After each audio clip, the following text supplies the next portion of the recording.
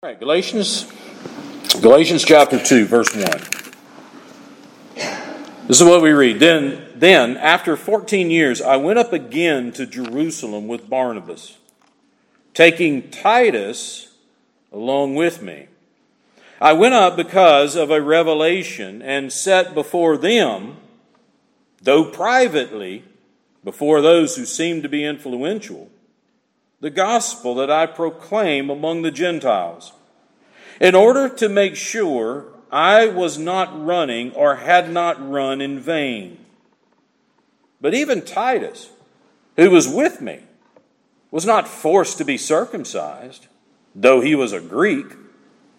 Yet because of false brothers secretly brought in, who slipped in to spy out our freedom that we have in Christ Jesus, so that they might bring us into slavery, to them we did not yield in submission even for a moment, so that the truth of the gospel might be preserved for you. And from those who seemed to be influential, what they were makes no difference to me. God shows no partiality. Those, I say, who seemed influential added nothing to me. On the contrary, when they saw that I had been entrusted with the gospel to the uncircumcised, just as Peter had been entrusted with the gospel to the circumcised, for he who worked through Peter for his apostolic ministry to the circumcised worked also through me for mine to the Gentiles. When James, and Cephas, and John, who seemed to be pillars, perceived the grace that was given to me, they gave the right hand of fellowship to Barnabas and me, that we should go to the Gentiles, and they to the circumcised. Only they ask us to remember the poor, the very thing I was eager to do. They weren't asking something that we weren't willing to do. We were very eager to do this. You know, you look at history, and throughout history, there have been great meetings, right?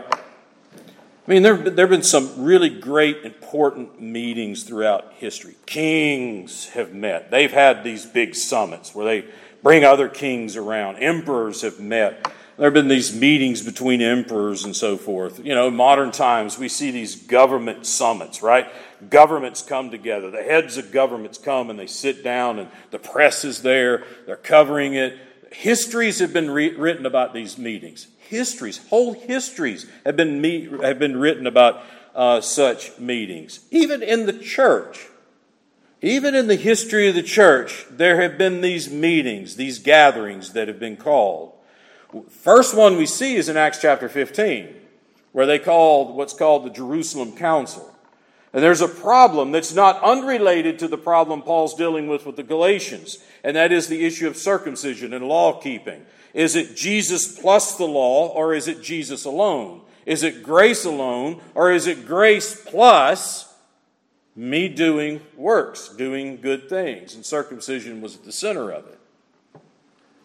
So the Jerusalem Council in Acts 15, they come together, they hammer out this issue. The apostles settle the issue. They say, no, it's Christ alone, it's grace alone, through faith alone. And they send out this proclamation to the churches.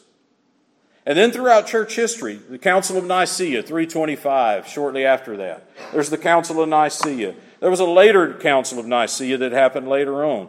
There was the Council of Constantinople in 381. There's the Council of Ephesus in 431, Chalcedon in 451. In the early church, they had these great meetings. And these pastors would come from all over, and they usually arose because there was a controversy. Someone would stroll into town and start teaching that Jesus wasn't God. Someone would roll in and say, well, Jesus was the first thing God created. It's why he's called the firstborn. And so what they would do is they would come together and they would have a council and they would settle it. And we have these creeds that have been handed down to us that define, that nail down things like the Trinity, the deity of Christ, and so forth. And so they would hammer out these doctrinal issues, but usually they would arise over controversies. As long as there was no controversy, they didn't have these meetings. There have been modern meetings, but not really carrying the weight of these early meetings of the early church. These are public meetings. They were public meetings. They were called by men. They were called by man. And they're dealing with an issue, hammering out doctrinal issues. And histories have been written about them. But, about 17 to 18 years after the conversion of Paul. So we're probably somewhere in the neighborhood of 20 to 30 years, give or take, somewhere in that neighborhood after the death of Christ. So sometime about 20 or 30 years after the death of Christ, about 17 or 18 years, given Paul's chronology that he gives, after his conversion, there's a meeting that happens. It's an important meeting. It's an important meeting. Monumental meeting that happens. There's no press. There's no publicity at all. None. In fact, this was a private meeting. This was a private meeting, not called by man. This was a private meeting called by God. And what he did was he brought some men together in a private setting. Now, what's interesting about, the only reason we know about this meeting is because Paul writes about it to the Galatians. If he didn't write about it to the Galatians, we would never know about this meeting because Peter doesn't write about it, James doesn't write about it, John doesn't mention it. In fact, this is the only time Paul ever mentions John. It's the only time he ever mentions the Apostle John. He's already told us that he went to Jerusalem and he had a conversation with Peter. Remember that in chapter 1? He goes to Jerusalem. He has this meeting with Peter. It was to get acquainted with Peter. And then he says, yeah, but I probably saw James too. So now some time has passed and there's another meeting. The reason why this meeting came about, and the reason why God called this meeting, is there's a threat to the gospel. There's a threat to the gospel. There's some agitators who are running around, and they've been up in the Galatian churches, and they've been wreaking havoc. And these agitators have been other places, and they're threatening the gospel itself. What's at issue here, what's at stake here, in this meeting as they meet, and as Paul unfolds it throughout the book of Galatians, this is what's at stake at this meeting. How is a person made right before God? How is a person made right before God? What really shows that I'm Christian? What is it that really marks me off, sets me apart as a believer versus an unbeliever? This is the issue. This is the issue. And this meeting's called by God, and he brings these men together. Is it going to be faith in Christ alone? Or is it going to be faith in Christ plus works? Now, the work at the time was circumcision. I don't think I have to explain circumcision to you. We read about it when Stephen's given his account of the history of Abraham, and God told Abraham, this is what he gave the covenant of circumcision to Abraham, and this marked you off as being Jewish, as a child of Abraham, this physical sign which show that you were part of the covenant community. And there was some at the time of Paul and some in the early church who were going around and they were teaching and they were saying things like this. You can believe in Jesus, that's okay. But you also need to be circumcised, because really to show that you're a Christian, you need to be circumcised. You need to keep the law of Moses. You need to keep the law. And so they're adding to Christ circumcision and law keeping. And they were causing quite a trouble because they were gaining quite a following.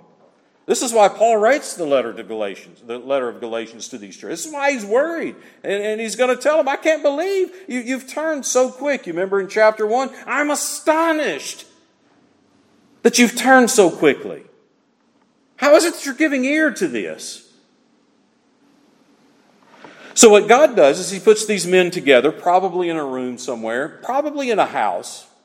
We're not told exactly where, but I could just imagine it's someone's house there in Jerusalem. It's not publicized. The Jerusalem Post is not carrying the event.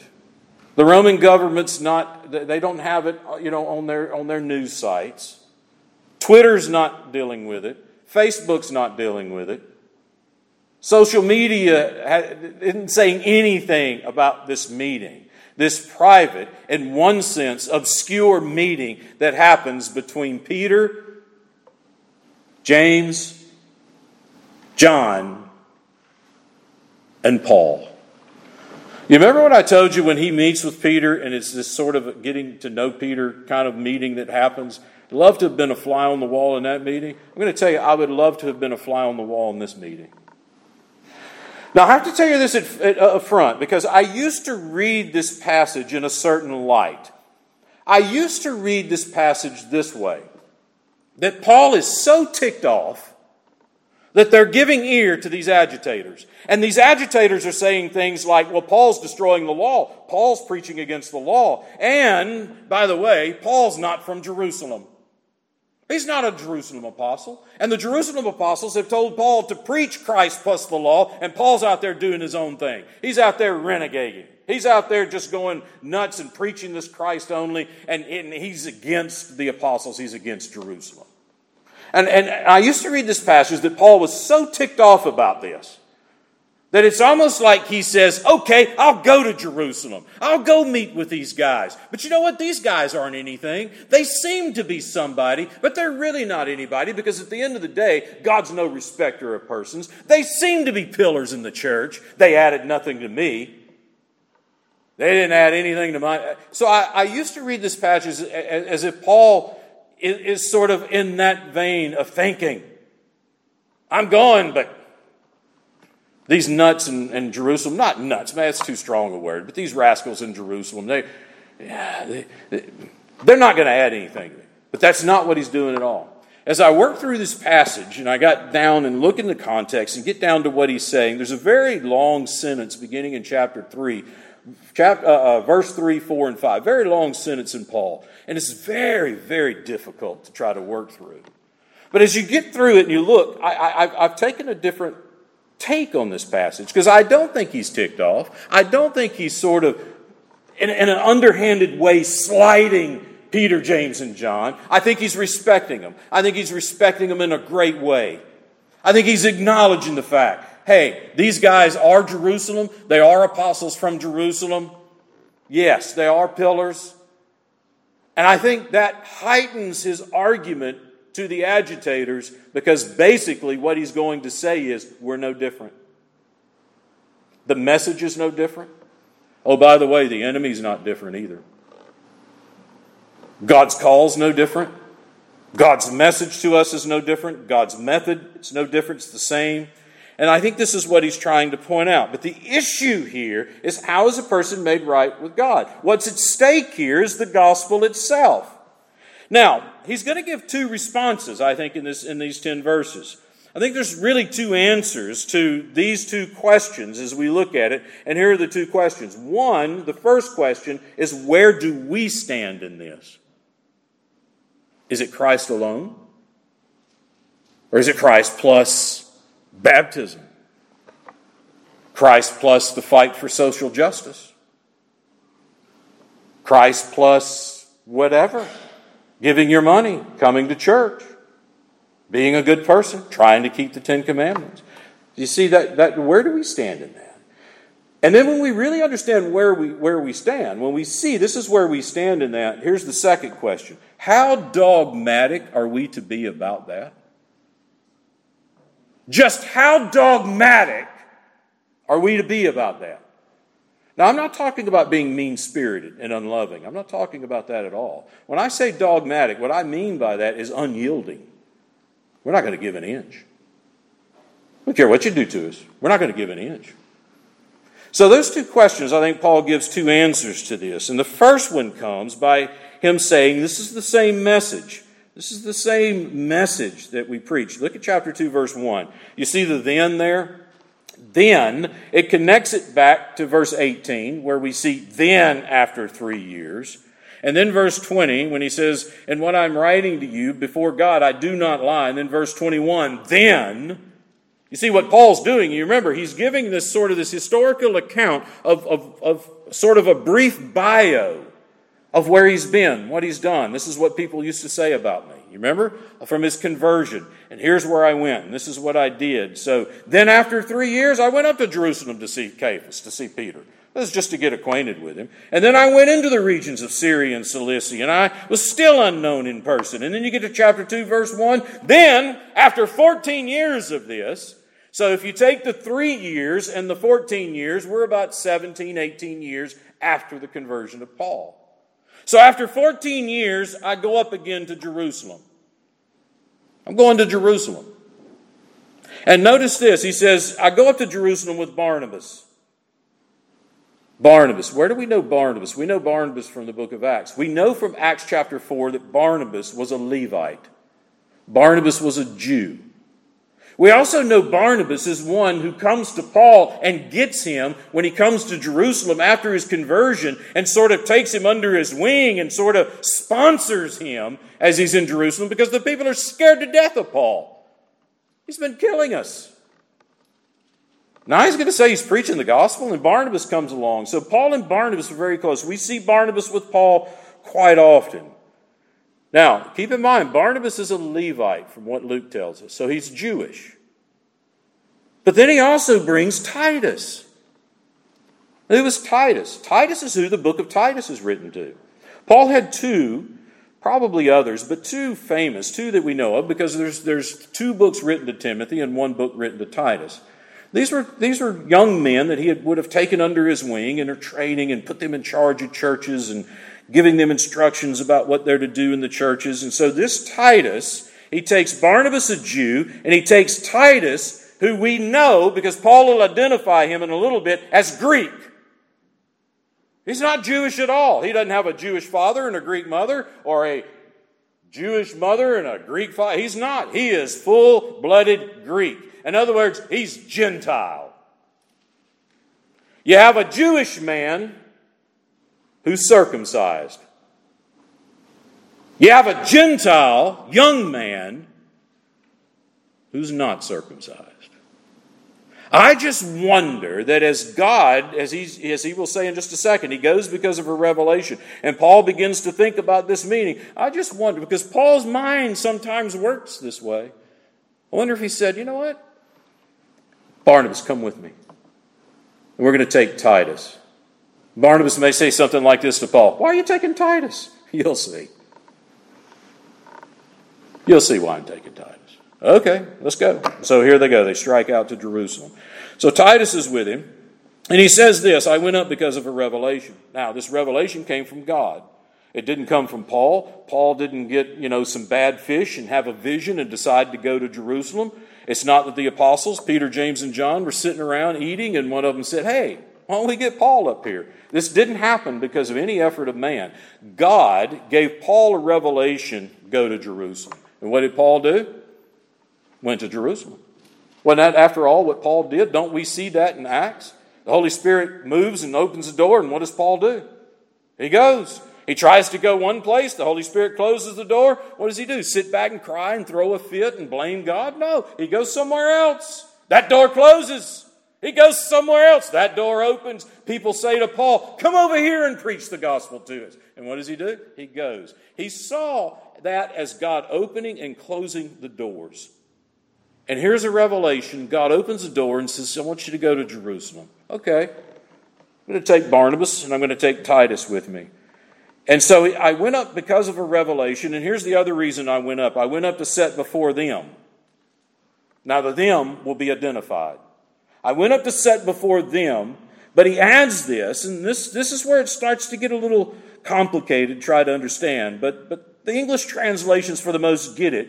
I went up because of a revelation and set before them, though it was a private meeting. He wants to emphasize the fact that it's a private meeting. This was not a church council. I didn't stroll into a Sunday meeting of the church on the Lord's Day and stand up and say, hey, I've got something I want to say. No, he goes and it's a private meeting. The assumption would be that God wanted it to be private. Things were hot at this time between these agitators and Paul.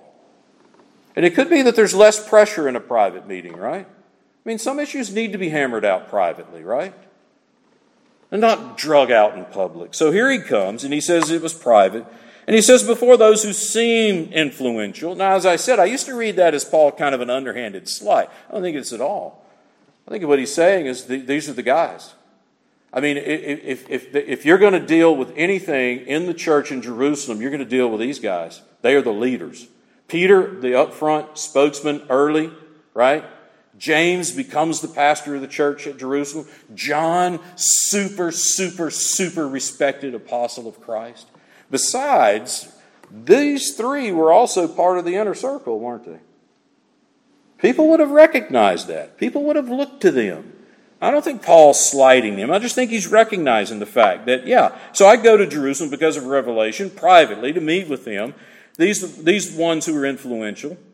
And I want to set before them the gospel that I proclaim among the Gentiles in order to make sure that I was not running or had not run in vain. Now, I don't think in Paul's mind what he's thinking is, I may be preaching a false gospel. Paul knows he's not preaching a false gospel. You can't read Galatians 1 and come away with the idea that Paul possibly thought he was preaching a false gospel. His gospel didn't come from man, right? Where did his gospel come from? It came from Christ. There's no doubt in his mind he's preaching the gospel. So the running in vain is not that Paul maybe somehow got this message wrong. And it's not even that the apostles got it wrong. The running in vain goes back to, I'm so amazed that you're turning away. I spent this time preaching the gospel to you, and then you so quickly turned away. It's as if I'm running in vain here. Isn't that the way it is raising kids sometimes? Did you hear me? Did you hear me? Did you hear what I said? Don't do that. Don't. What do we usually say? Howard, how many times did you say this as a father? You know what? I might as well be speaking to that wall. Right? I think that's Paul's sentiment here. It's not that he's got the gospel wrong or the apostles have the gospel wrong. It's like I've been preaching to you and I'm afraid I've been preaching to the wall because you guys are willing to throw it away. That's what the vain means here. And so I wanted to set before them. Now, when he says set before them, this is a word that doesn't mean let them look at it and examine it and then put their stamp of approval on it. He's not going to Jerusalem for their stamp of approval. He's just saying, I'm setting it before. We're going to have a consultation here. We're going to compare messages here. That's what we're going to do. So Paul didn't in any way see himself inferior to the Jerusalem apostles, but that was a claim that was being made by the agitators. Oh, Paul's inferior. And so he goes. And then notice this. Notice what he says in verse 3. Here comes Titus again. He brings Titus up again. And this may be the reason why he brought Titus. But even Titus, who was with me, was not forced to be circumcised, though he was Greek. Now understand his argument. What are the agitators claiming? It's Christ plus circumcision. Paul gets a revelation, go to Jerusalem. He goes, we're going to have this consultation. We're going to compare messages. And I'm going to take this Greek, this uncircumcised Greek with me. And he's going to be sitting there with us. And it's almost by implication that Paul's saying, if they turn to me and say, why isn't he circumcised? It's almost as if Paul's saying, I'm out of here. I'm out of here. Because they're wrong. Now, some have said, well, what about Timothy? In Acts chapter 16, Paul's got Timothy with him. And Paul has Timothy circumcised. He does. But there's a big difference. With Timothy, his mother was Jewish. His father was Greek.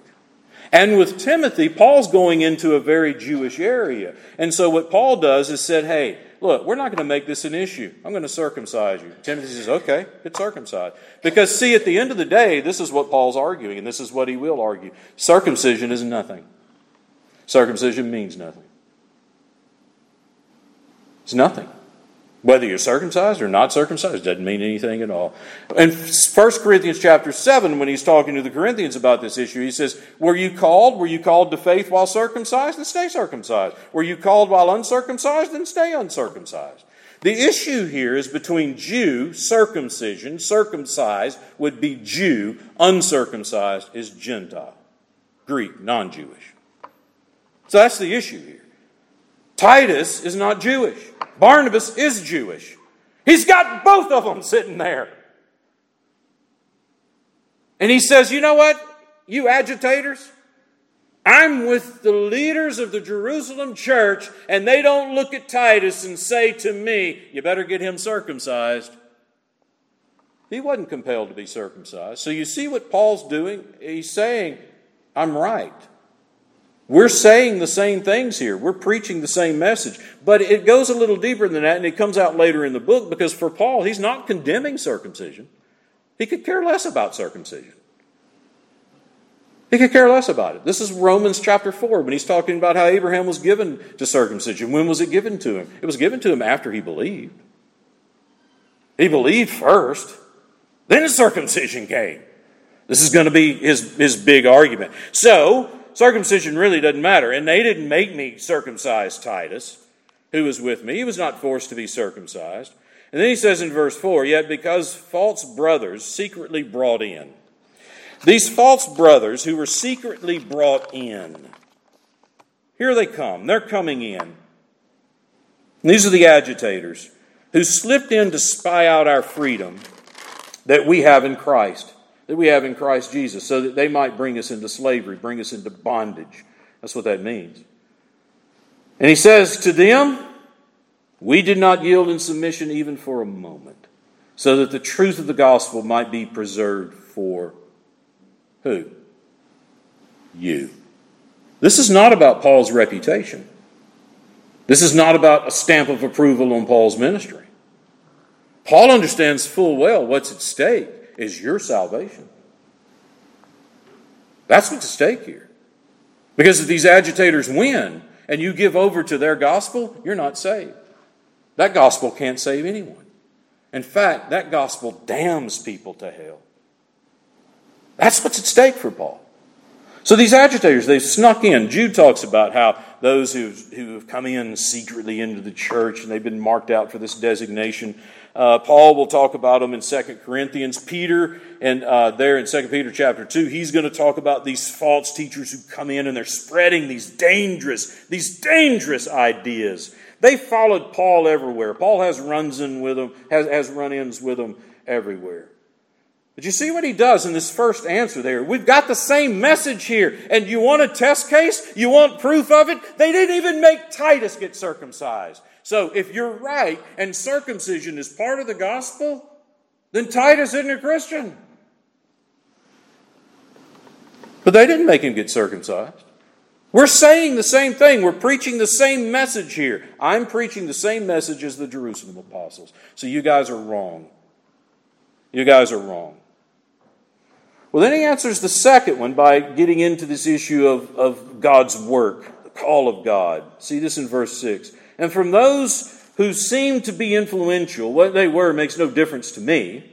They seem to be. Yeah, they were leaders. But it really makes no difference to me who they were. I'm not going to kowtow to someone just because of their position. It's the message. It's the gospel. That's what we focus on. Not a person's title, not a person's degrees, not a person's standing in society. We focus on the message. That's what we're talking about here. And what they were makes no difference to me. And he says God shows no partiality. Luther got in trouble one time because he said something along these lines. He said a child armed with the gospel carries more authority than all the popes put together. It's a loose paraphrase, but he said something along those lines. Can you imagine what the Pope did when he heard that? Do what? Who does this drunken German monk think he is? I'm the Pope. And he's saying a child armed with the gospel has more authority than I do. Luther was right. This is exactly what Paul's saying. God's no respecter of persons. You've got the gospel. He's no respecter of persons. You've got the gospel, you've got the same message that saves kings. You've got the same message that saves the most influential people in the world. You've got the same message, you've got the same gospel, it's the same God, it's the same grace. God's no respecter of persons in this. What are the agitators doing? Respecting persons.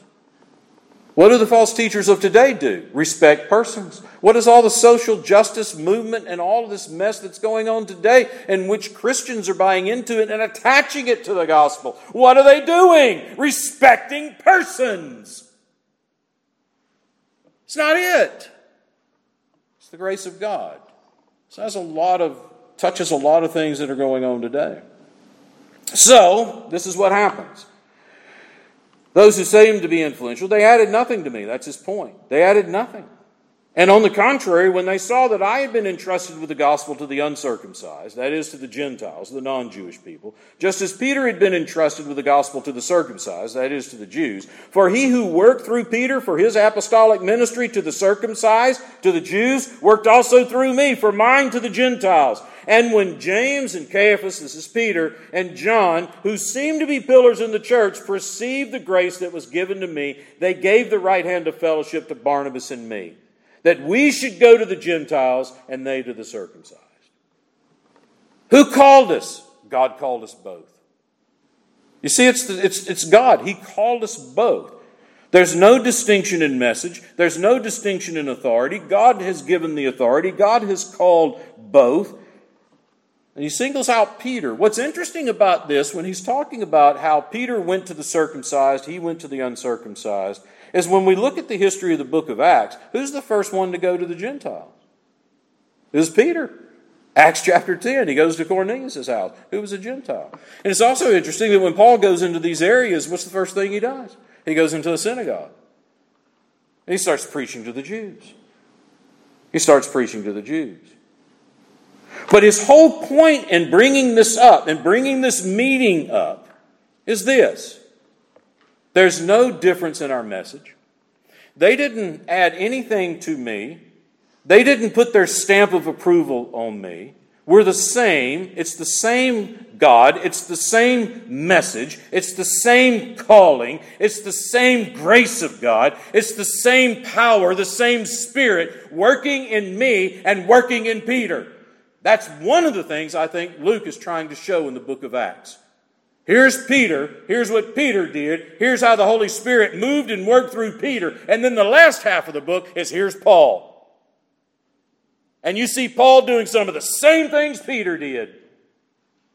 Here's Paul. Same God, same Spirit, same gospel. There's no distinction here. Who's making the distinction? It's the false teachers who are trying to drive this wedge. They are the ones who are trying to do this. You know what's interesting about this? Because I thought about this. You look at Paul. Paul, from what we know of Paul, would have been far more formally educated in circumcision. Formally educated in circumcision than Peter, James, and John ever would have been. What were Peter, James, and John? Fishermen. Where was Paul? Sat at the feet of Gamaliel.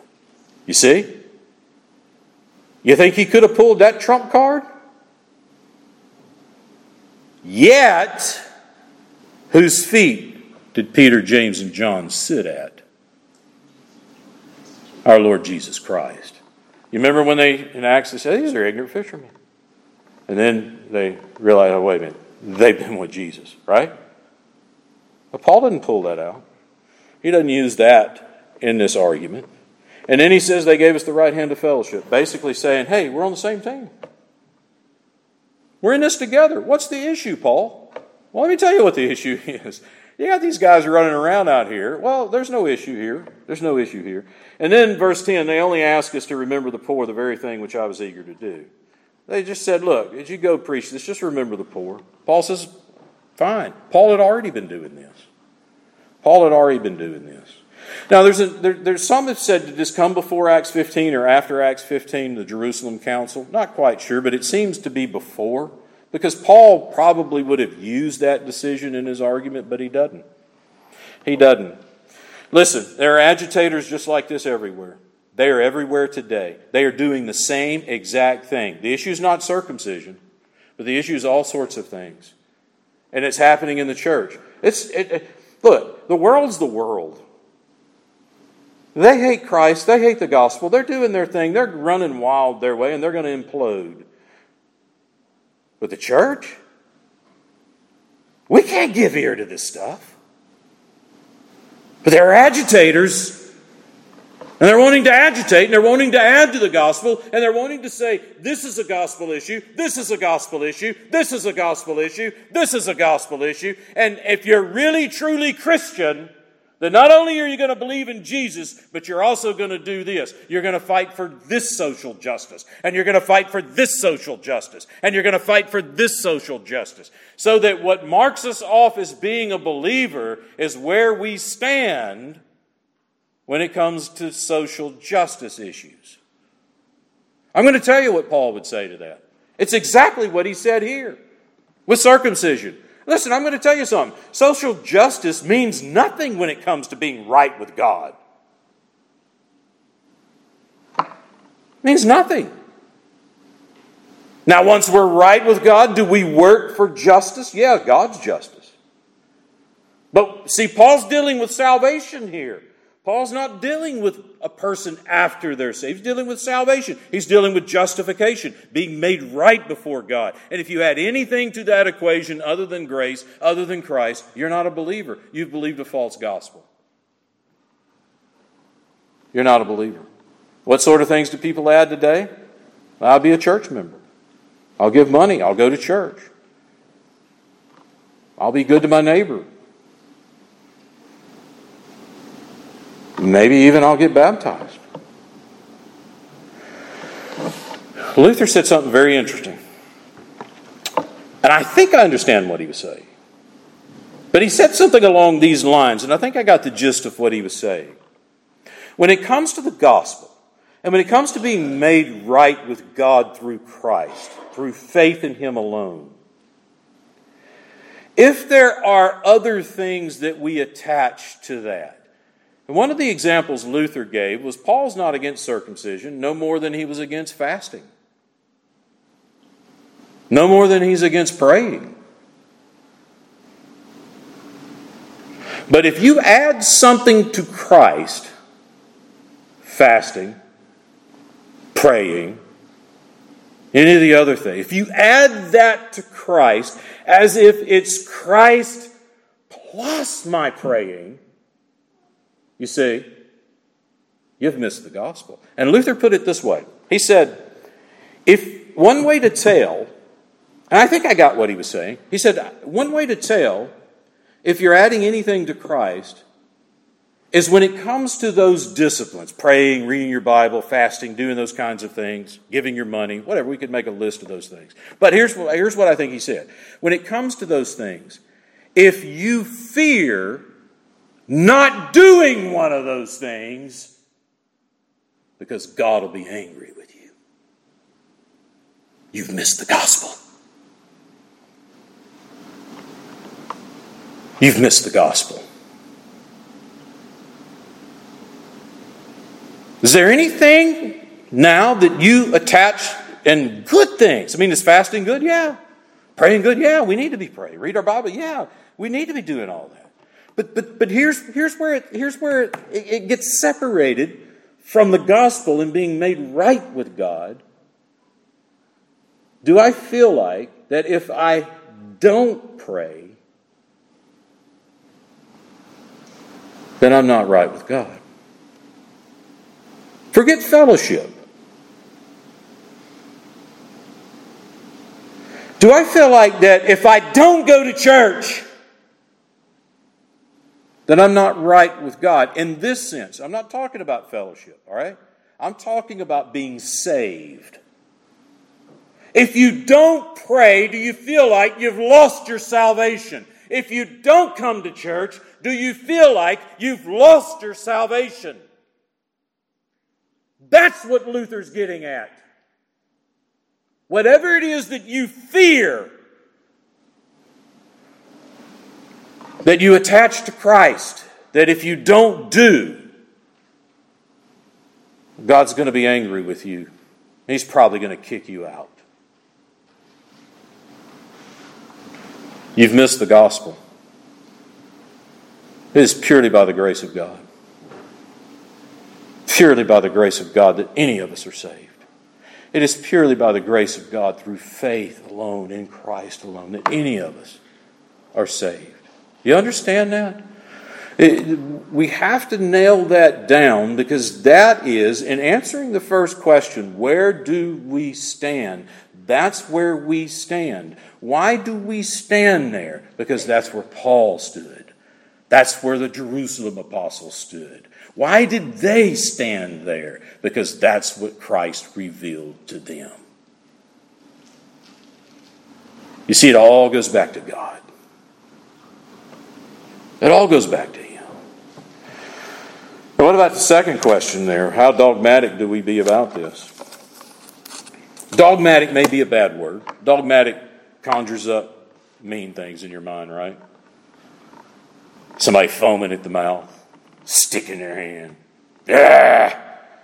Okay, so let's change dogmatic. What word can we use?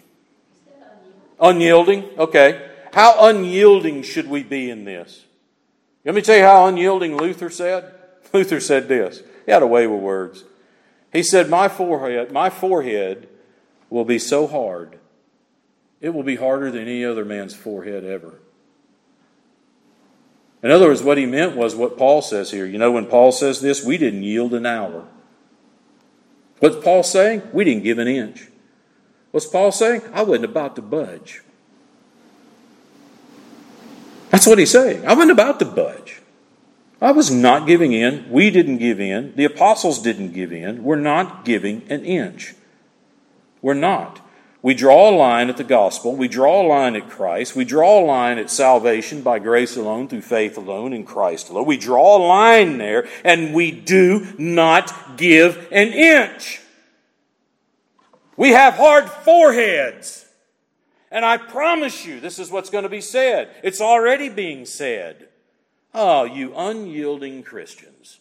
You Christians. Why can't you all just get along? Why can't you all just quit being so dogmatic? That's the word they throw at us. My gosh, y'all can't play and get along with anything, you know. And so there are people in the church who are hearing this. They're listening to this criticism of the world, and they're saying things like this. We need to play nice because the world's watching. We need to play nice because we don't want to ruin our witness to this world. We need to play nice because if we don't, we'll lose influence with the world. Guess what? We have no influence with the world. Those days are over. As a gospel-believing Christian, we have no influence with the world. We have no influence. It's gone. It's over. We're not going to give an inch. We're not going to be mean-spirited about it. But we're not going to give an inch. Because you know when we give an inch, you know what else happens? It won't be long before the whole thing is gone. Go ask the United Methodist Church 100 years ago. What happened when you gave an inch? We walked past one in San Antonio, and on the outside, United Methodist Church, Wesley would be turning over in his grave. We walked along in the outside, and there was a rainbow flag in the window. And there was a sign that was proclaimed. This is an old church, big, beautiful building. I wanted to go in. So he's like, you're not going in there. I just wanted to go see the building, beautiful building. And there were signs and there were messaging all over the church about how they're inclusive and they're proud of their LGBTQ believers and brothers and sisters. And what happened? They gave an inch. And look, they didn't give an inch yesterday. They gave an inch years ago. Their foreheads weren't hard.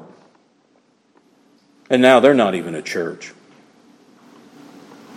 They're not even a church. They're denying the gospel. They're denying God.